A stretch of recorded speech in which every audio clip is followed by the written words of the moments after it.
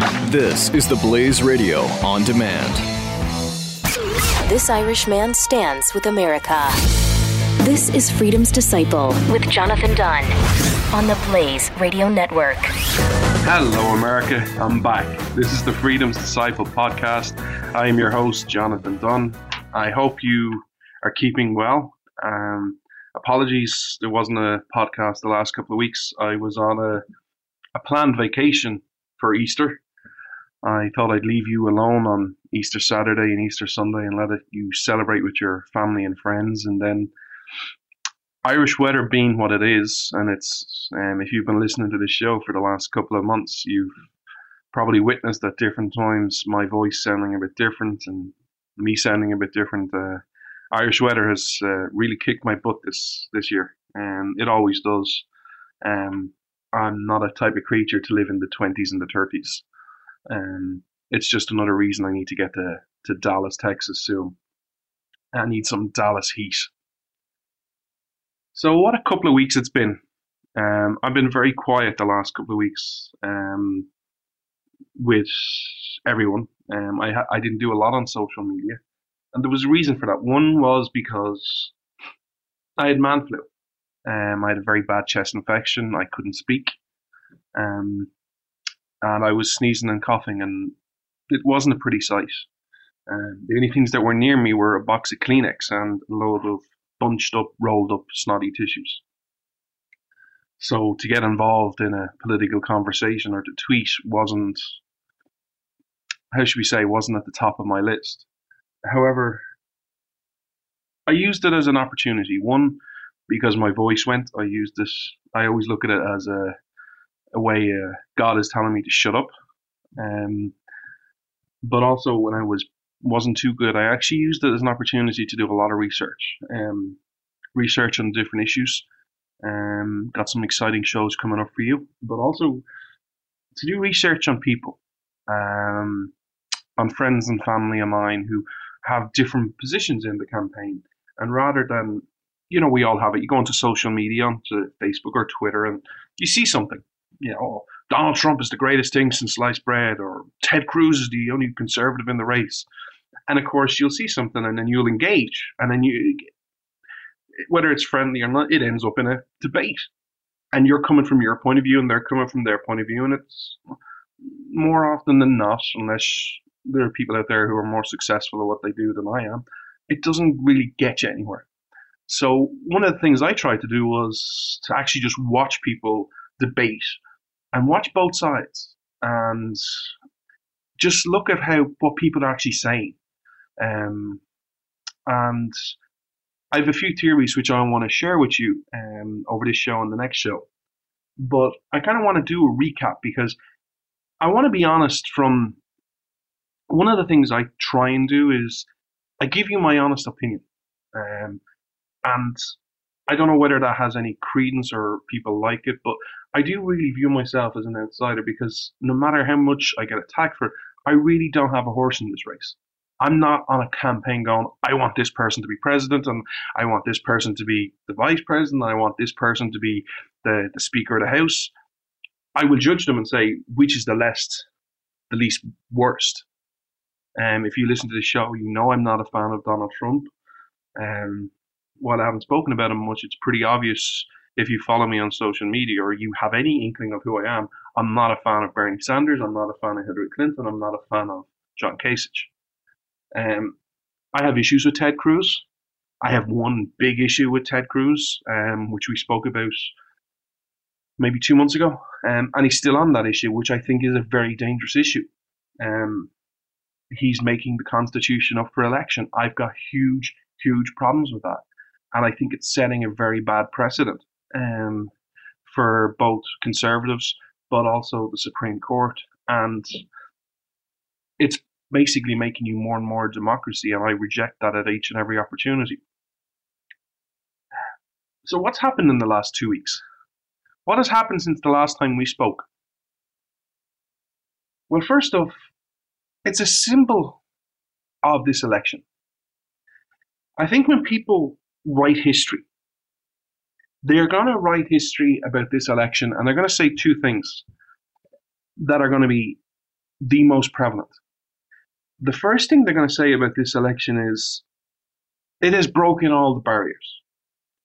If you want to give Donald Trump any credit, you can give him this credit. He has totally changed politics in America for permanently. Because the old traditional races, like I would ask you just to think back, ever what age you are, whether you're 16 to 60, just think back all the primary presidential elections that you have covered. How many races did you know at the start of April were still competitive? Most times in the elections I've covered and the elections I have read, by now, yeah, there might be a person in the race contending for them, but they're a long way away and a long way behind. It's more like a coronation process. It's like, look, we know so-and-so is going to be the candidate. Sure, there's a second and maybe even a third candidate, but they're like 400, 500, 600 delegates behind. They haven't got a hope. It's this person on the way. You can't say that about this election. On either side, I know people are wanting to, in the media, going, well, it's all Hillary Clinton's. I actually don't think so. I think if you take away the super delegates, it's at like 1,200 to a 1,000 race. And those super delegates are not set in stone. Like Hillary Clinton has, I think, 479 of them. They can change. I think things might change because she is so unpopular. I'm not ruling it out that I'm not taking it for granted she's the Democratic nominee. Maybe I'm just wrong or spitballing or been hopeful or whatever it is. I don't know. But I wouldn't take it for granted. On the Republican side, you have a front runner who has got all this free advertising and yet hasn't broken 50% of the vote in any state. So this race is a lot closer. And then this week, Wisconsin happened. It's one state. Ted Cruz won. I think this race, both of these races are going to have some more twists and turns. How they end up, I don't know. The second thing that's going to be written about this race, and this will be from more people who want to actually care about their country and care about issues. This race has had so much media attention, has had so much media coverage. And what issues have been discussed? What principles have been put forward? What great ideas? You know, to quote Donald Trump, let's make America great again. Okay, how do you do that? How do you do that? What made America great in the first place? If I could ask Donald Trump one question, and I only had one question, I would ask him and I'd get him to nail down and go, you say let's make America great again. Okay, that's a statement based on the definition that you think America was great at one point in time. What point in time do you want to get America back to? What policies do you want to get America back to? What time frame? Do you want to get back to 1776, 1791, 1812, 1860, 1864, 1920, 1930? What policies, what principles do you want to get back to that you think will make America great again?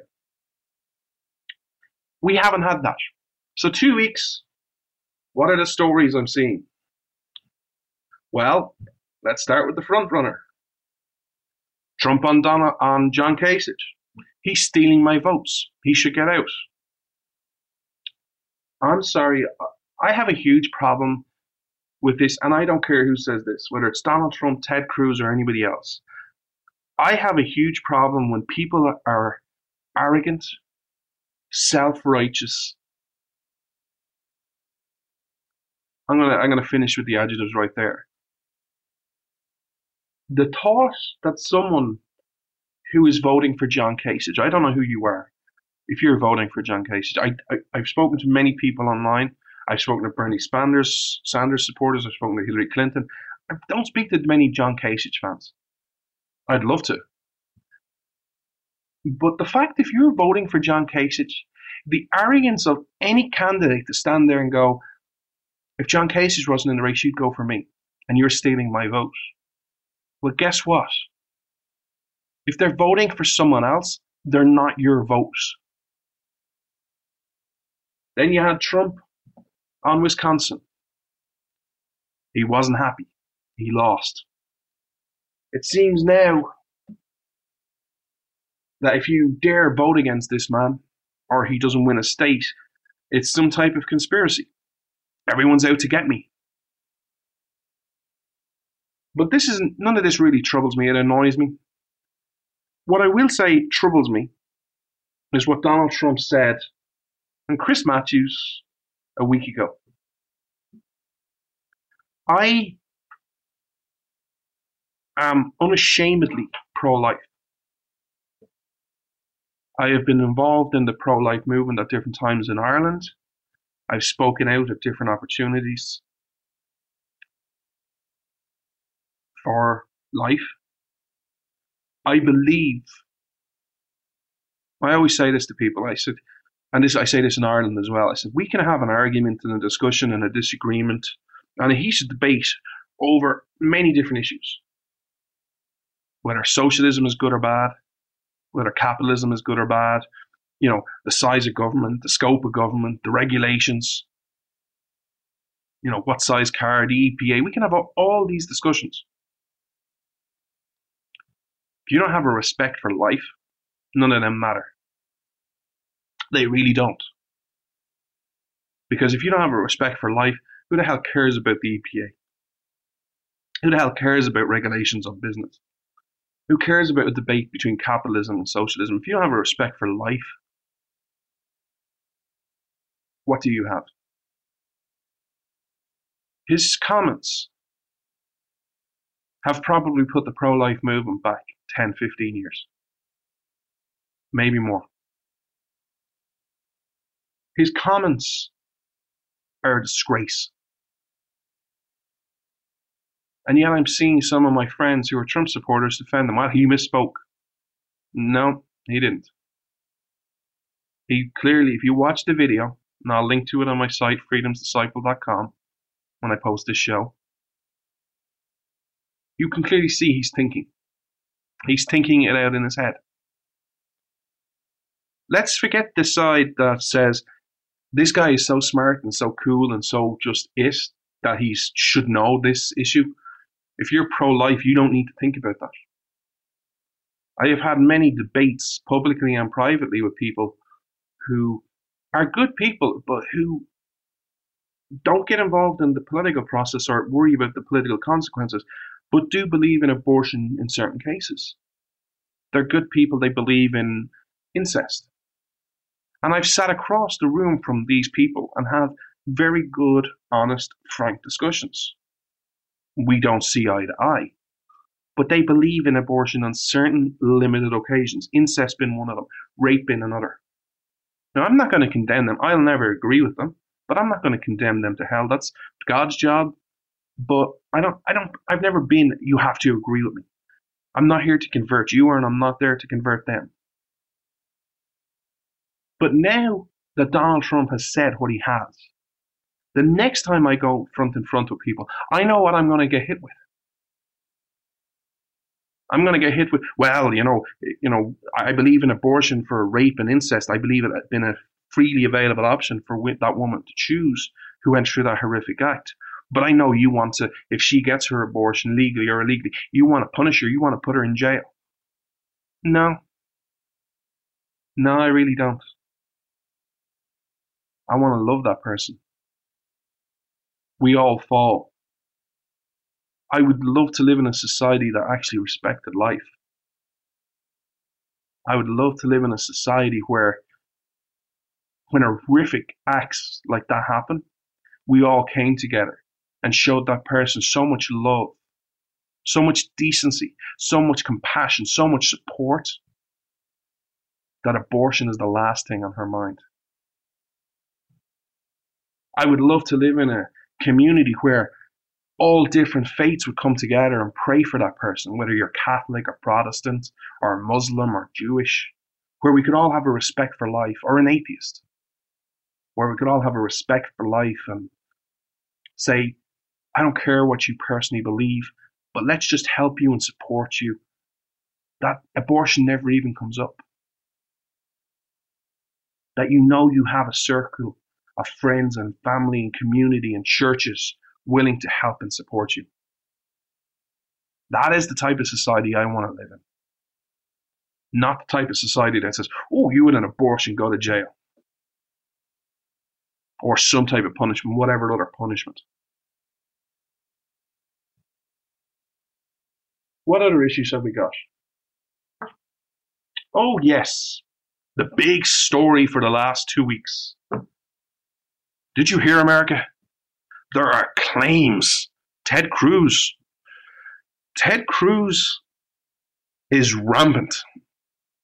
Ted Cruz cannot look at a woman without her falling for his gravitas, his inspiring Latin flair, and having affairs with them.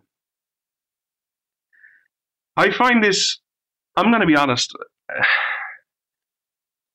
there's a part of me that thinks this story it's sad, it's wrong, but there's a part of this story that I find somewhat amusing, and just bear with me for a second. I have met many, many people, publicly or famously and not so famous and not. And as someone who has a dreadful track record with women, I'm not the type of person, shall we say, has ever been successful with the ladies. And I know people who are. I've seen people who just have the gift of the gab, who say the right thing at the right time, and women just love it. I have met people who just have the looks, the charm, the personality, different versions of it, and just women just go for it. And Ted Cruz is not one of them. I met him briefly many years ago. We both spoke at the Abolish the IRS rally in DC. I think it was like 3 years ago. It was the Tea Party one. He doesn't strike me as someone who, how should we say this in the nicest possible way, could charm a woman. And I'm not trying to demean Ted Cruz in any way, but I like Ted.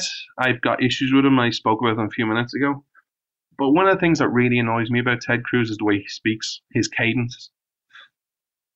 It's kind of hard to listen to him. I can't imagine him, I don't know. I can't imagine that cadence and the way he talks and about the Constitution and the issues he's passionate about. I can't imagine that playing very well with many women.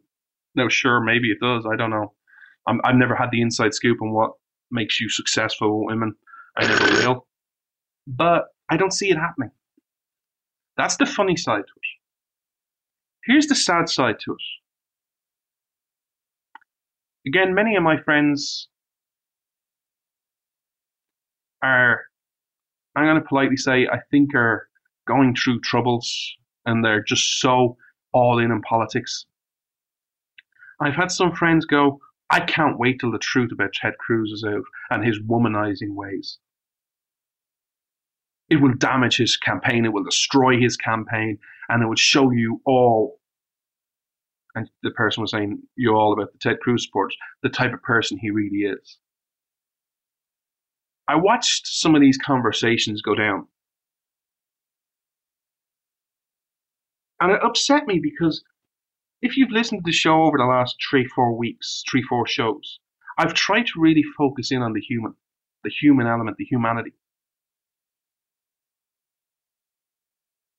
And no one ever spoke about the devastating impact it would have on Heidi. No one ever spoke about the impact it would have on his kids, on his family. No one ever said, God, poor Heidi, if it was true, poor Heidi, she's married to such a poor, horrible man. Imagine those poor kids having to grow up with a father like that. None of that. It was all, I can't wait till you find out the truth, and his campaign is ruined. The rest of this show, I want to speak to you about a few issues, but I want to speak to you about what your cornerstone is. And I'll explain more about that when I come back after this quick break. I hope you'll stick with me, America. I'll be right back. Freedom's Disciple with Jonathan Dunn on demand. The Blaze Radio Network.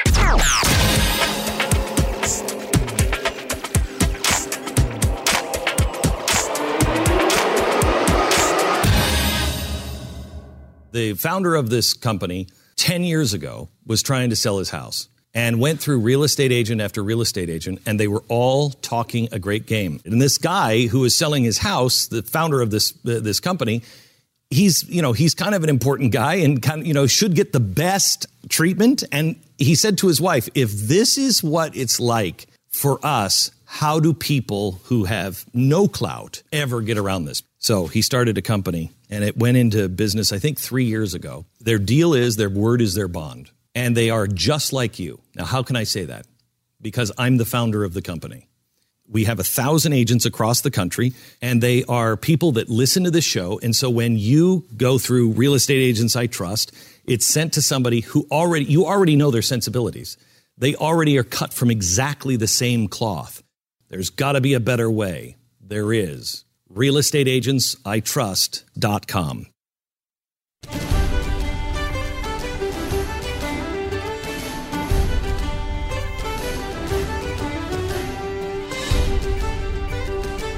Freedom's Disciple with Jonathan Dunn on demand on the Blaze Radio Network. Thank you so much for sticking with me, America. As always, I'm on Twitter @FreedomDisciple. Hit me up. I love talking to you and engaging you, and I'll always respond. Whether you insult me, whether you give me a nice compliment, which I always appreciate, thank you, or whether you have some thoughts on the show, where you think I was wrong or where you think I didn't quite nail it. As always, this is very much your show, and I work hard at it. If there's topics you want me to cover, get in touch. I have some exciting shows for you coming up on immigration, on the Irish elections have happened. And I think there are actually some interesting things as I've been doing the research for the Irish elections for the show. I actually think there's some things the Americans can learn about it with regards to party systems, but that's for another day. Today I want to spend the rest of this show asking you to have a journey of self-exploratory. Find out who you really are. One of the things that I'm trying to do, I'm not a political person. I used to be very much, for some people, I'd be the person you'd go, hey, South Carolina, is there any up-and-coming senator or congressman who you think is really good and, should be voted for in a primary against, the establishment Republican, and who has a bright future, or, who's good on policy, and I could tell you, I could talk to you about, these are all old school names, I could talk to you about Jim DeMintz all day long and people around him, and I'm not there anymore because I've said this before, there are no political solutions to America's crisis right now. I believe that. And today I'm going to kind of delve down why I think that. When you are building anything from a pure physics point of view, your cornerstone is so important because it has to take so much of the weight and the force and the pressure. So it needs to be strong. Today I would ask you to, this weekend or whenever you listen to this show, take 5 minutes out and be honest with yourself and ask, what is your cornerstone? Now, it's going to be different for everyone. It's not going to be, well, this is the right cornerstone, and if you're a good person, this is what your cornerstone should be. It'll be different for each of us. But I would ask you to go into a quiet room where there's no noise, no people distracting you, and just be honest with yourself and say, what's my cornerstone? The reason I'm asking this question is because I'm going to share with you my cornerstones. And hopefully in the light that when you hear my cornerstones, which I'm sure some of you will share, Some of you may not. You'll get to see why politics plays such a little role in my life. What are types of cornerstones? Well, for some people, a cornerstone might be their family. That is the biggest, most important issue of the day. Whether it's your partner, your wife, your husband, whether it's your kids, whether it's your grandkids. Because of the world we live in now and we're living longer, it might be your great-grandkids. You're worried about... This is one I hear quite a lot from people. They go, I'm so much worried. I lived in America. These are from people who are probably 45 plus. I lived in America when it was great. I worry about the future for my kids and my grandkids and my great-grandkids. What America are they going to live in? In some ways, that can be a cornerstone. If that is your biggest thing, your family. I know many people who are great family people, who are always with their family, whether it be their husbands or their wives or their kids or their cousins or their aunts or their uncles. They're always in around their family. They're always there. And it's their cornerstone. It makes them who they are. I see other people with their cornerstone is very much their church. And I don't mean their religion or, well, I'm a Catholic or I'm a Protestant. No, I mean their church. This is my church, St. Michael's or St. Canice's or St. John's or whatever it is. This is my church and I'm all in it. And I'm going to help my church the best church. It is the most important to me. That's their cornerstone. That pretty much defines who they are as a person.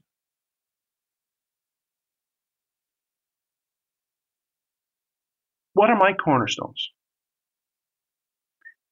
Well, for me, because of who I am and because of the road I've traveled, my cornerstone is,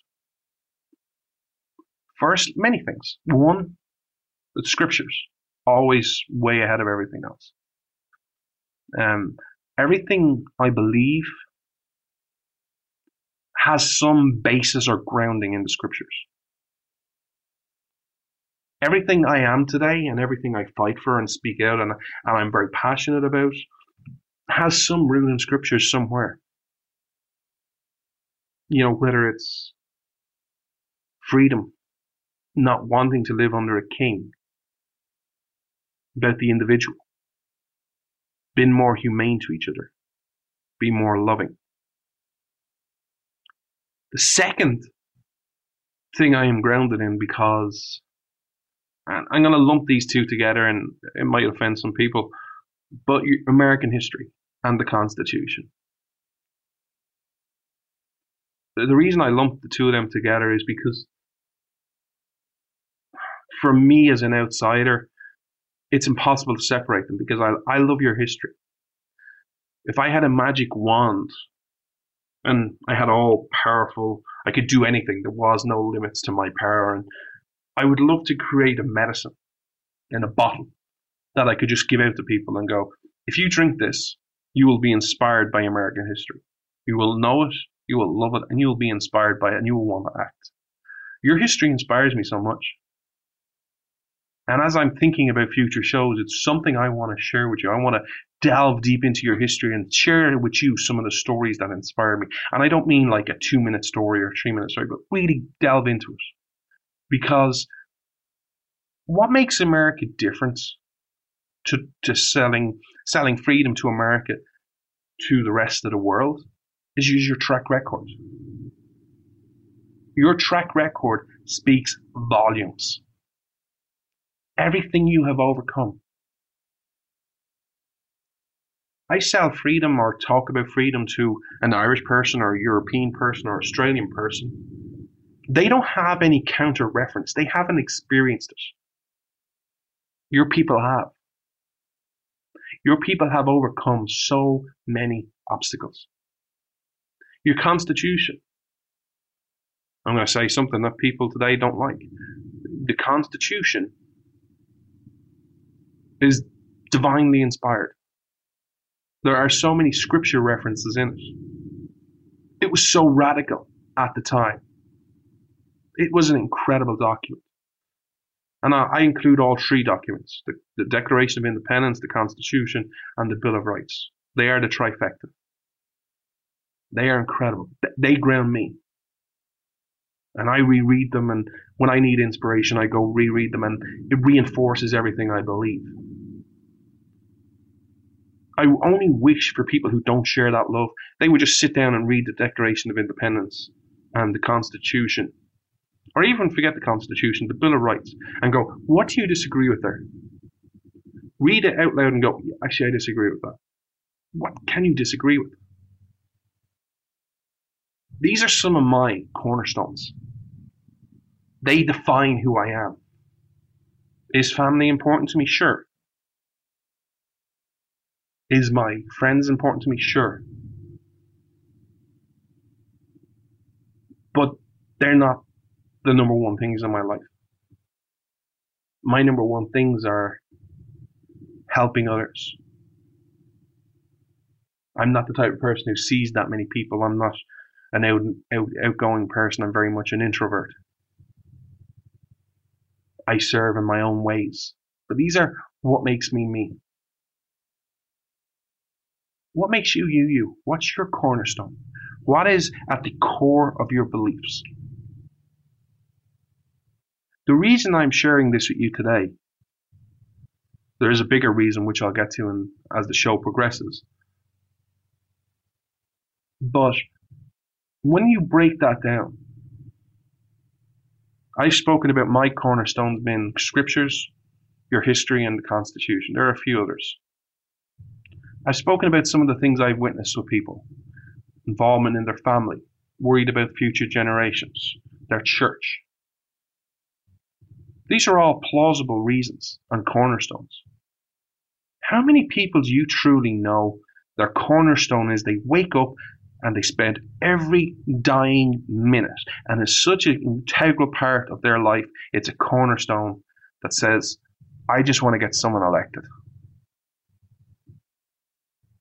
I just want to get so-and-so into that house or into the Senate or into the White House, and that is all my life is about. Are there some people like that? Yeah, I'm sure there are. They're usually the candidates themselves or the candidates' wives or the candidates' mother and father or brother and sister or however who it is. But they're usually very directly linked to the candidate they're talking about. How many people do you know that have no vested interest? Let's just take the presidents. How many people today do you think their cornerstone is, I just have to get Ted Cruz elected? I just have to get Donald Trump elected. I just have to get Bernie Sanders elected. Who don't know him, never met him, or maybe met him at a campaign rally, and don't care. That's all they want. Now, do you think that's healthy?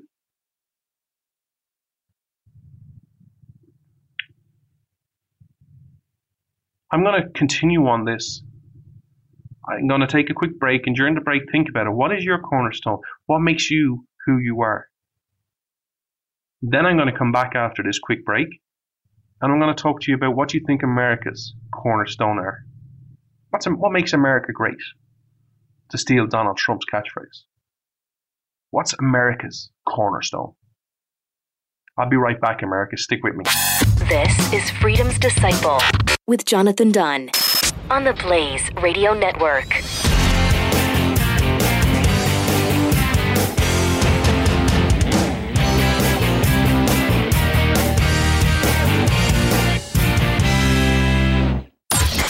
Buck Sexton.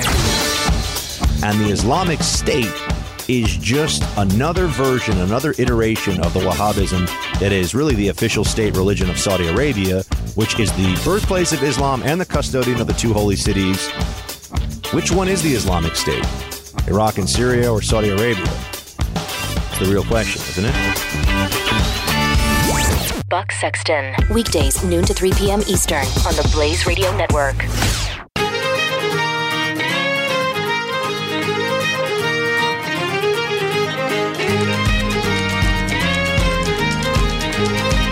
This is Freedom's Disciple with Jonathan Dunn on demand. Thank you so much for sticking with me, America. Just in case you're hearing a small, weird noise in the background, I hope you haven't. I've tried to edit it out as I'm recording the show, but as luck would have it, I'm competing against a neighbour down the road having, I don't know what they're trying to do. They're trying to knock down a wall and try and build another one. I don't know what they're trying to do, to be honest, but there's a digger and a jackhammer and loads of other equipment, saws. So I've tried to edit it out as much as I can. If you hear it, I hope you don't, but if you do, I apologise. I've tried to edit out as much as I can. On to continuing on what we were speaking about, cornerstones. What is America's cornerstone? What makes America great? This is something I would encourage every American to think about, because I think it's lost on many people. Especially today. There's not enough dialogue, in my opinion, on principles and on issues. Anytime you talk about an issue like tax or regulations or even abortion, it's automatically made political. It's, well, this party's better than that party, and I'm for Donald Trump and he has this opinion, and I'm for Hillary Clinton and she's got this opinion, and it's tug of war, basically. For me, these issues don't involve political parties, don't involve people who are politicians. They should be based on principles. What principles do we believe in? And the arguments for and against, and even if the left or other sides want to make it political, we shouldn't bow down to that, and we should rise above it and stay out of it and say, these are the principles we believe in. Where am I wrong? Let them make the case. So what is America's cornerstone? There are many, and I'm going to talk to you about a few today. You see, there was a reason I talked about Donald Trump at the start, about America Great, and the question I would love to ask him. America, I would ask you to close your eyes. And I would ask you to go back in your little time machine, get into your DeLorean, get the flux capacitor all warmed up, and I want you to type in the following date into your time machine. July 1st, 1776. The Declaration hasn't happened. You haven't declared your independence from Britain. It hasn't started yet. That great bang of the America declaring your independence hasn't happened yet. How do you think life was back then? And by the way, if you don't want to go to July 1st, 1776, go to any date before that. 1500s, 1600s, go back to the time of Christ for all I care. Because that's the thing. The following criteria I'm going to ask you to think about are pretty much the same from the time of Christ all the way to 1776.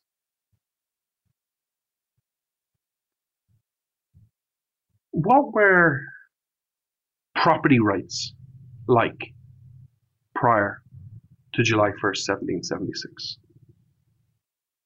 What was the view of the people?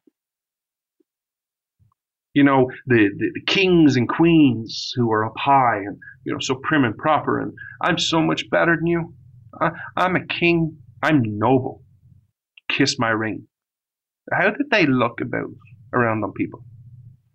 Did they believe in the individual, or were they just like, no, you belong to, that peasant class, or you belong to the collective? Or did you celebrate the individual? Did they have property rights?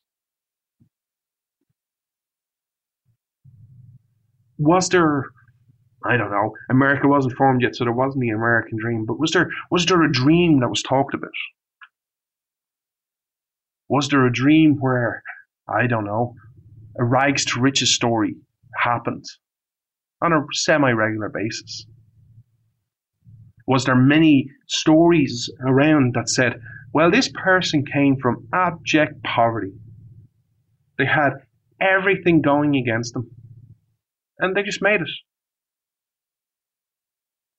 I would ask you to think about the creations, the innovation of the day.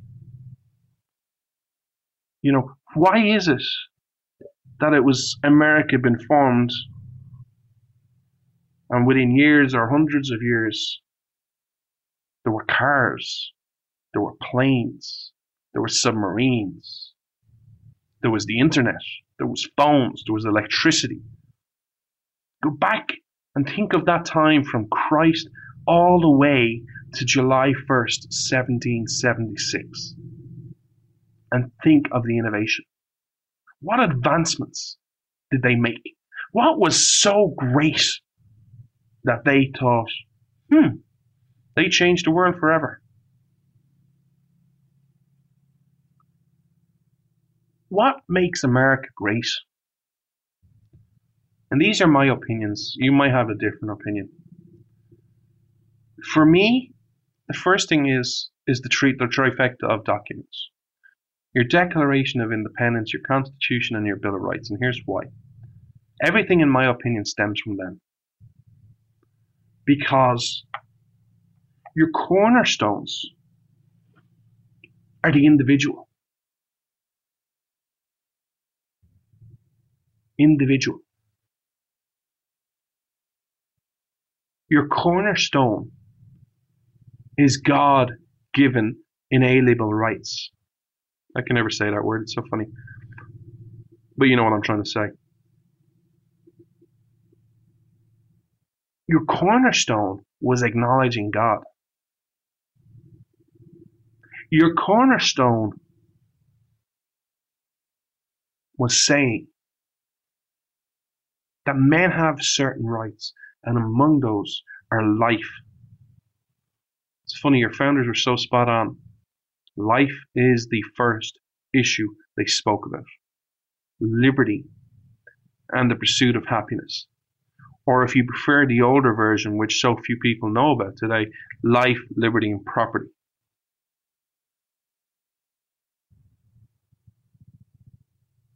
That is America's cornerstone.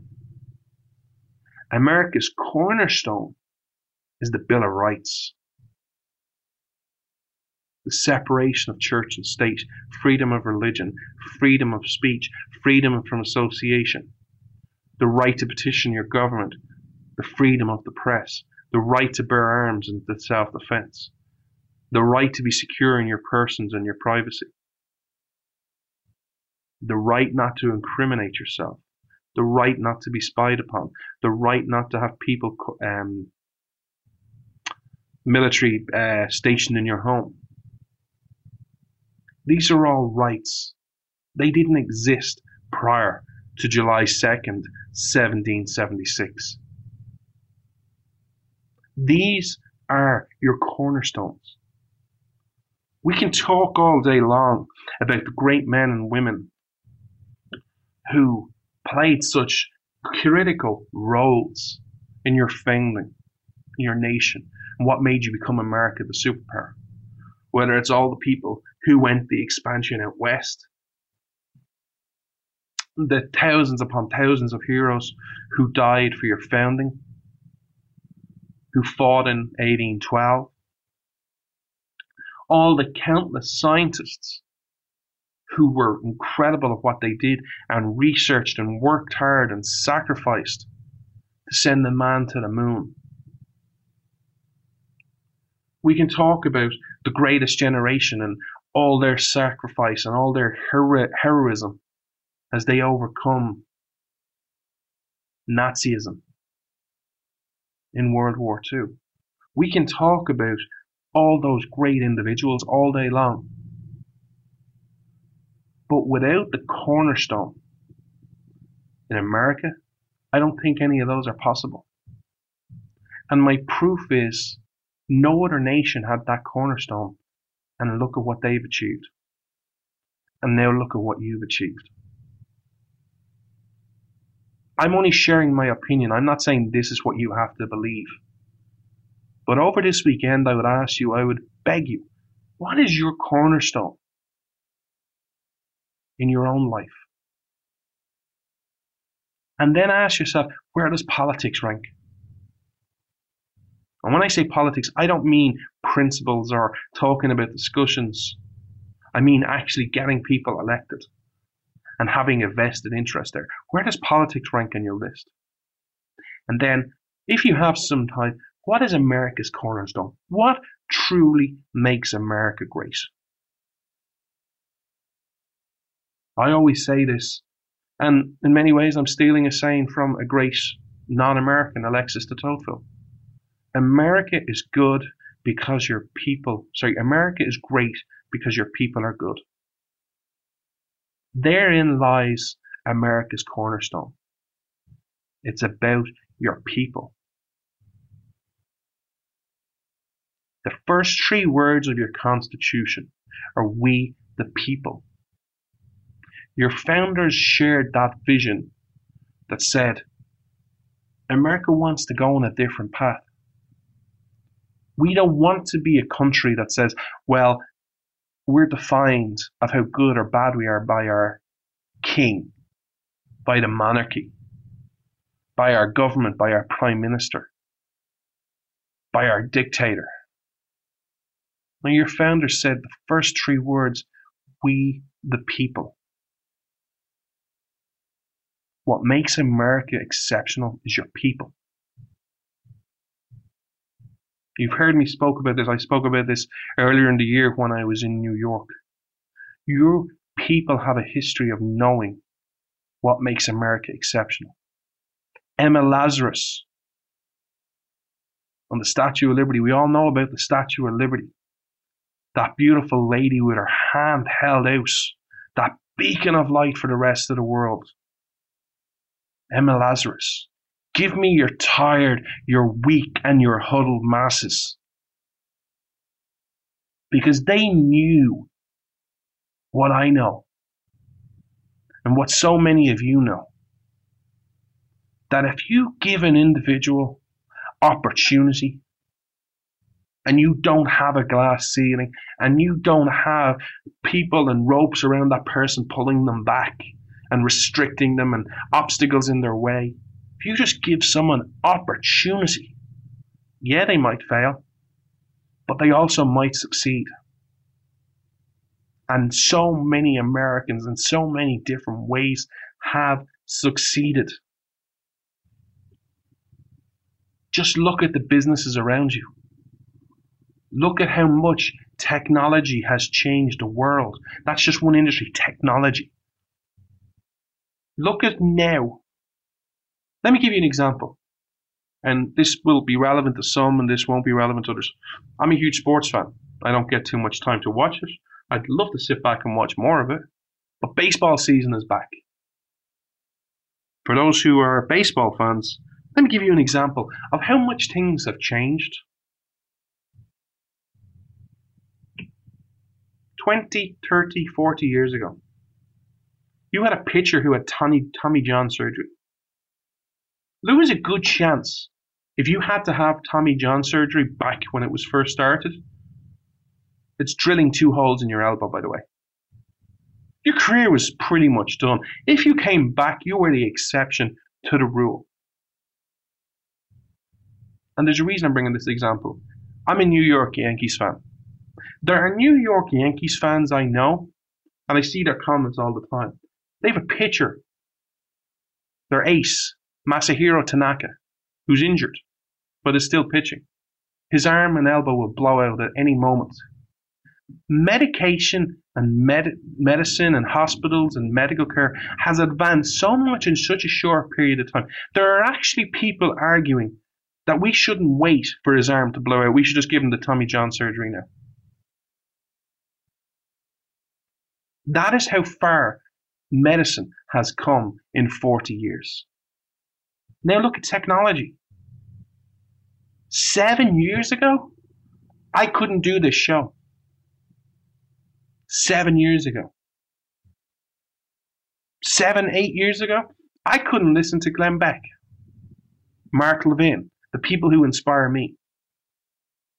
Whatever who your podcasts are.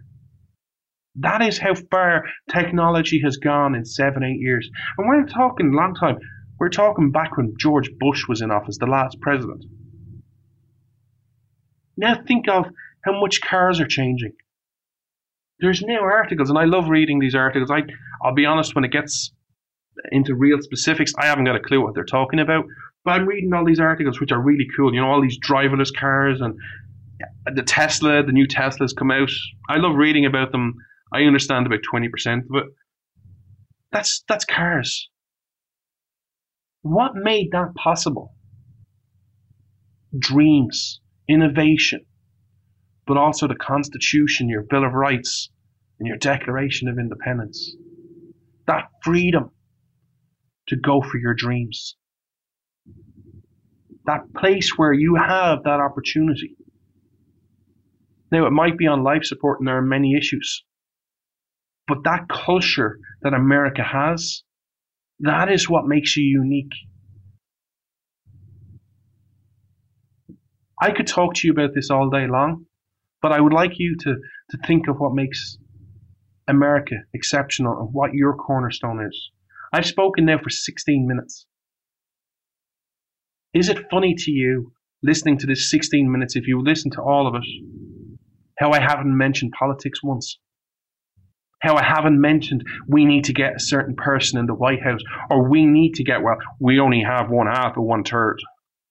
We need the Senate.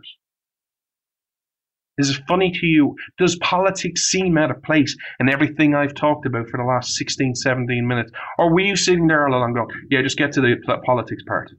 Just talk to me about who's president. This is something I would really ask you to think about. I got to take one more quick break, America.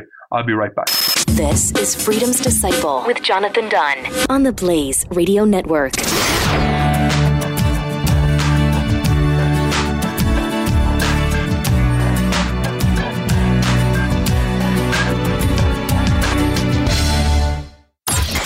Jay Severin.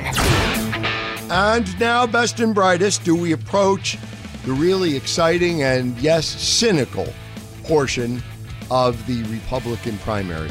The part where the party thumbs its nose to a great or lesser degree at the voters and says, here are the rules. Jay Severin. Weekdays 3 to 5 p.m. Eastern on the Blaze Radio Network.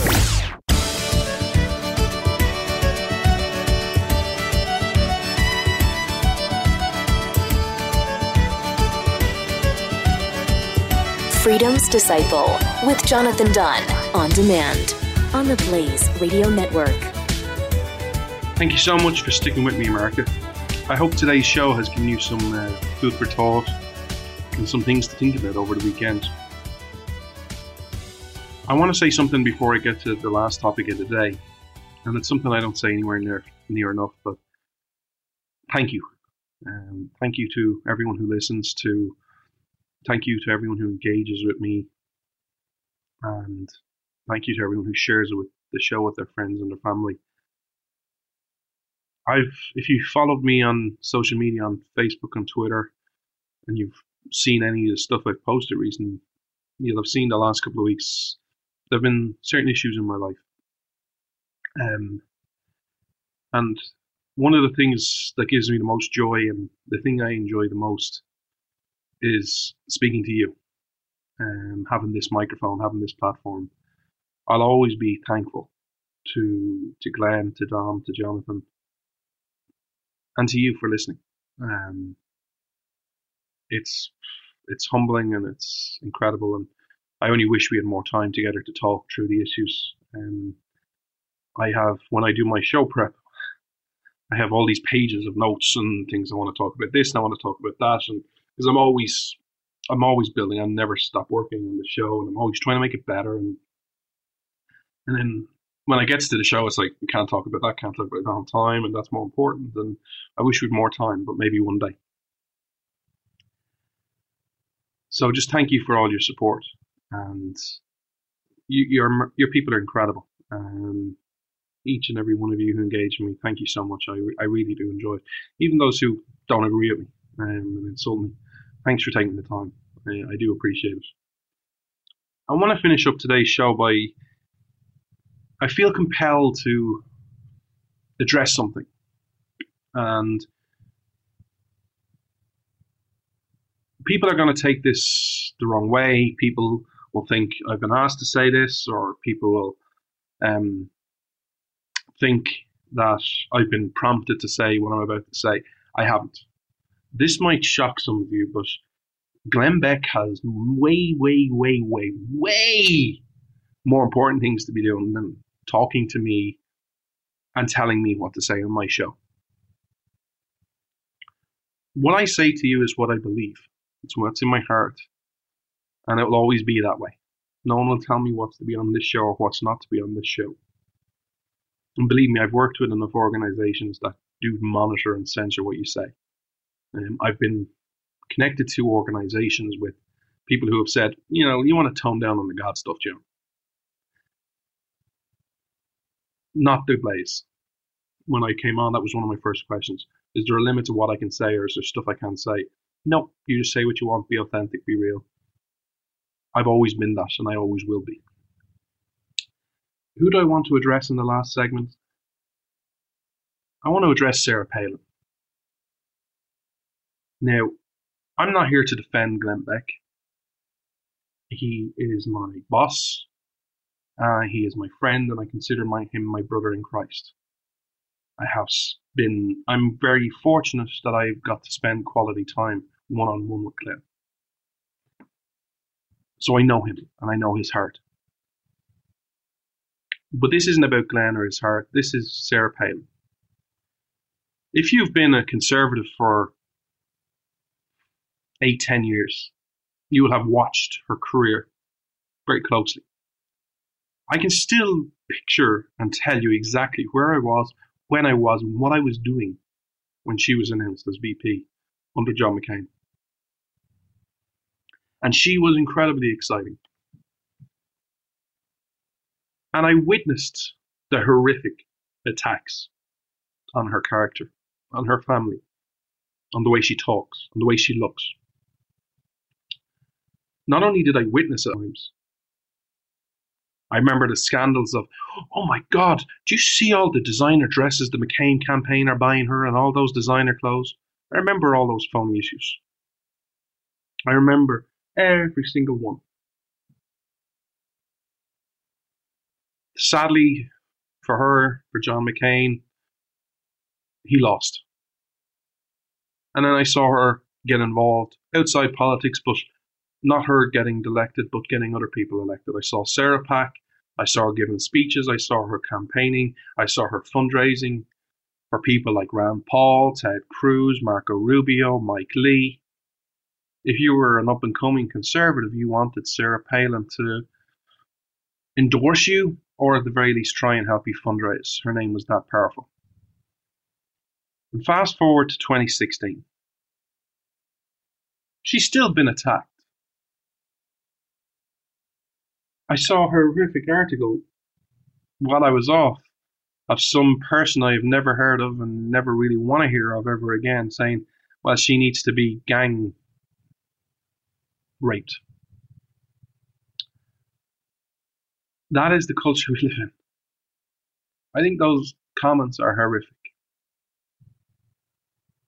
One of the things that I find frustrating with people is those people, especially on the conservative right, who have their words misinterpreted, have them spun, twisted, and used against them to be attacked. They should know what it's like. And yet you have Sarah Palin sharing stuff about my boss that is twisted, is spun, and is just wrong. I wish we lived in a world where people who were attacked and maligned, and unfairly so, would not then turn around and unfairly attack other people. But that's a conversation for another day.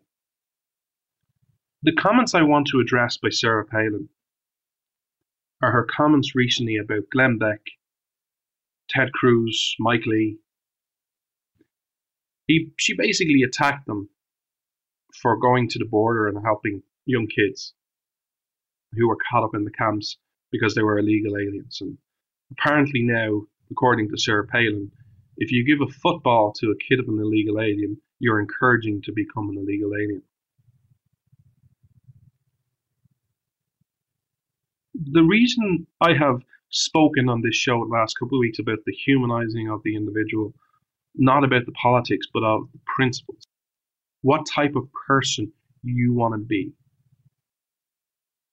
Do you want to be a person all about politics? Where it's all about political gain, it's all about winning, it's all about optics? Or do you want to say politics is important, principles are key, but I also am a human and I want to humanize the individual? The reason I feel compelled to address this is because I think it's so important for the American people to address today. I think it's so critical that each of you looks inside your heart and says, what do I want to be? Today's show, what's your cornerstone? What would you like your cornerstone to be? What would you like America's cornerstone to be? These are critical questions. The other reason I feel compelled to answer this is because I'll be brutally honest with you. From a pure selfish point of view, on my part, if there was ever any issue I could care about most and be most selfish about, it's illegal immigration. I'm waiting over 12 years to achieve my dream. I might never get there. I could burn up with hate and just say, I don't care about any other issues. The Constitution is great. I don't care. I just want to talk about illegal immigration. And I could talk to you about walls and bridges. Talk to you about all these fancy plans, which I will in a couple of weeks. But I could say, I hate every illegal from birth to whatever age they die to. Or they live to 80, 90, 100, whatever age. These people have negatively impacted my life because they've made it harder for people like me to get there. That all been said, if I had the time and the money and the opportunity, I would have been with Glenn at the border, helping those kids. I would have been handing out soccer balls. Not because of politics, not because of optics, but because whether they know it or not, or whether they want to like it or not, they are my brothers and sisters in Christ.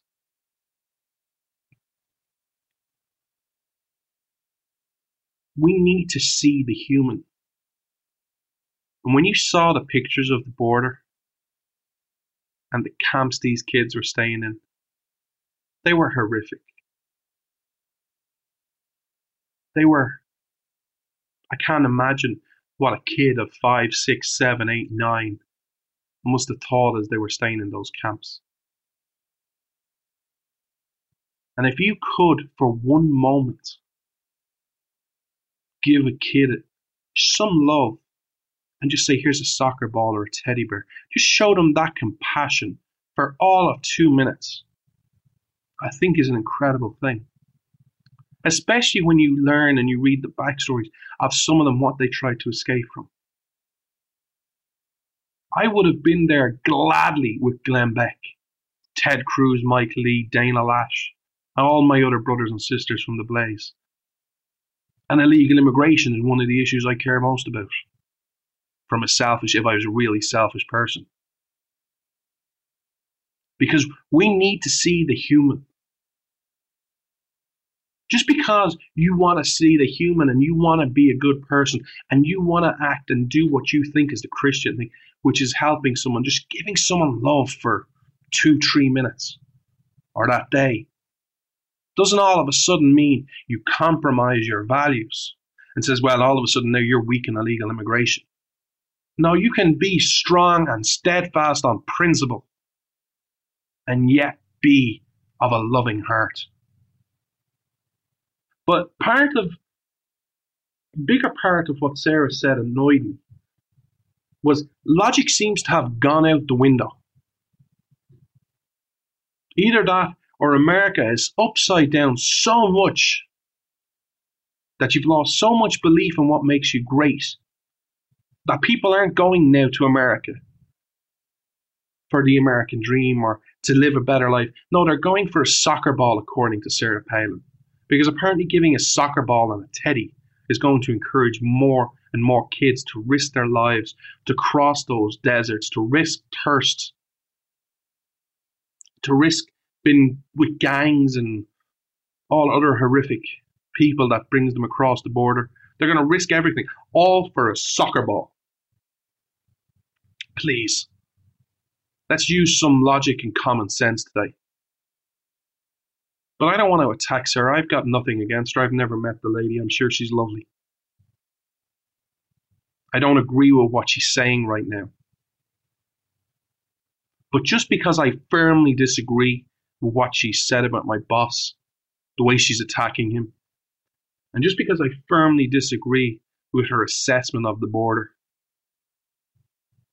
and her wanting to say people like me and people who actually went to the border are weak, she's not my enemy.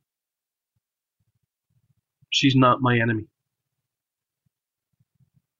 I want to finish today's show by asking you a question. One last question for people who believe in scriptures. 2 weeks ago on this show, it was Easter, and I said to you, isn't it great how much we have advanced as a society? We've advanced beyond our wildest dreams.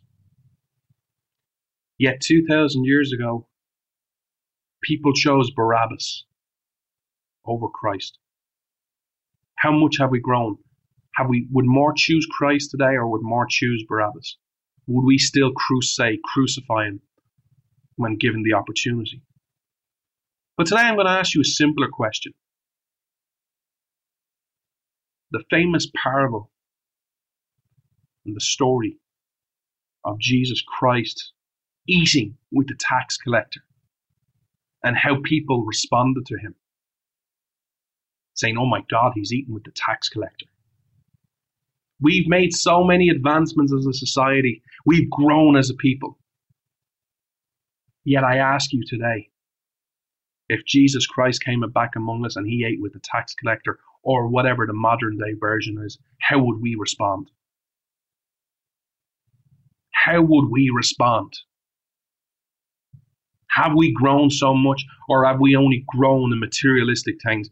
But when it comes to our person and our heart, we are still those coals, judging, demeaning people who are so enlightened that we only sit and help those who share our values. Think about this weekend. I have nothing against Sarah Palin. I hope she achieves, as my girl always says, her highest good. Whatever that is, I don't know. That's between her and God. I hope she becomes a better person. And I hope she gets back to what she believes. Not about winning, but what she truly believes. But I also hope that she stops these silly, petty insults. It's time to stop the insults. Let us meet on the battleground of ideas. Let us put forward ideas and principles and policies. And if we agree to disagree, that's okay. But let us not be a people that says, well, you have to agree with me or I'm going to demean and insult you and spread lies about you and spread phony articles about you just to attack you because you happen to see things a different way. These are the questions you have to ask yourself, America. It's great being back. I cannot wait till next week's show. Please engage with me on social media at Freedom Disciple. I love hearing from you and engaging with you. As always, please on SoundCloud or iTunes, please like, comment and share. I really appreciate your support. And as always, I close out this show by doing it as we always do. Saluting your police, your firefighters, your emergency personnel, and your vets. Thank you for your service. You are the true heroes of society. And you inspire me every day. And to you, the great American people. As Alexis the Total said, America is great because Americans are good. Prove it. Prove that is still true. I know it is, but prove it to the rest of the world. I'll see you next week, America. God bless you. You're listening to Freedom's Disciple with Jonathan Dunn on the Blaze Radio Network.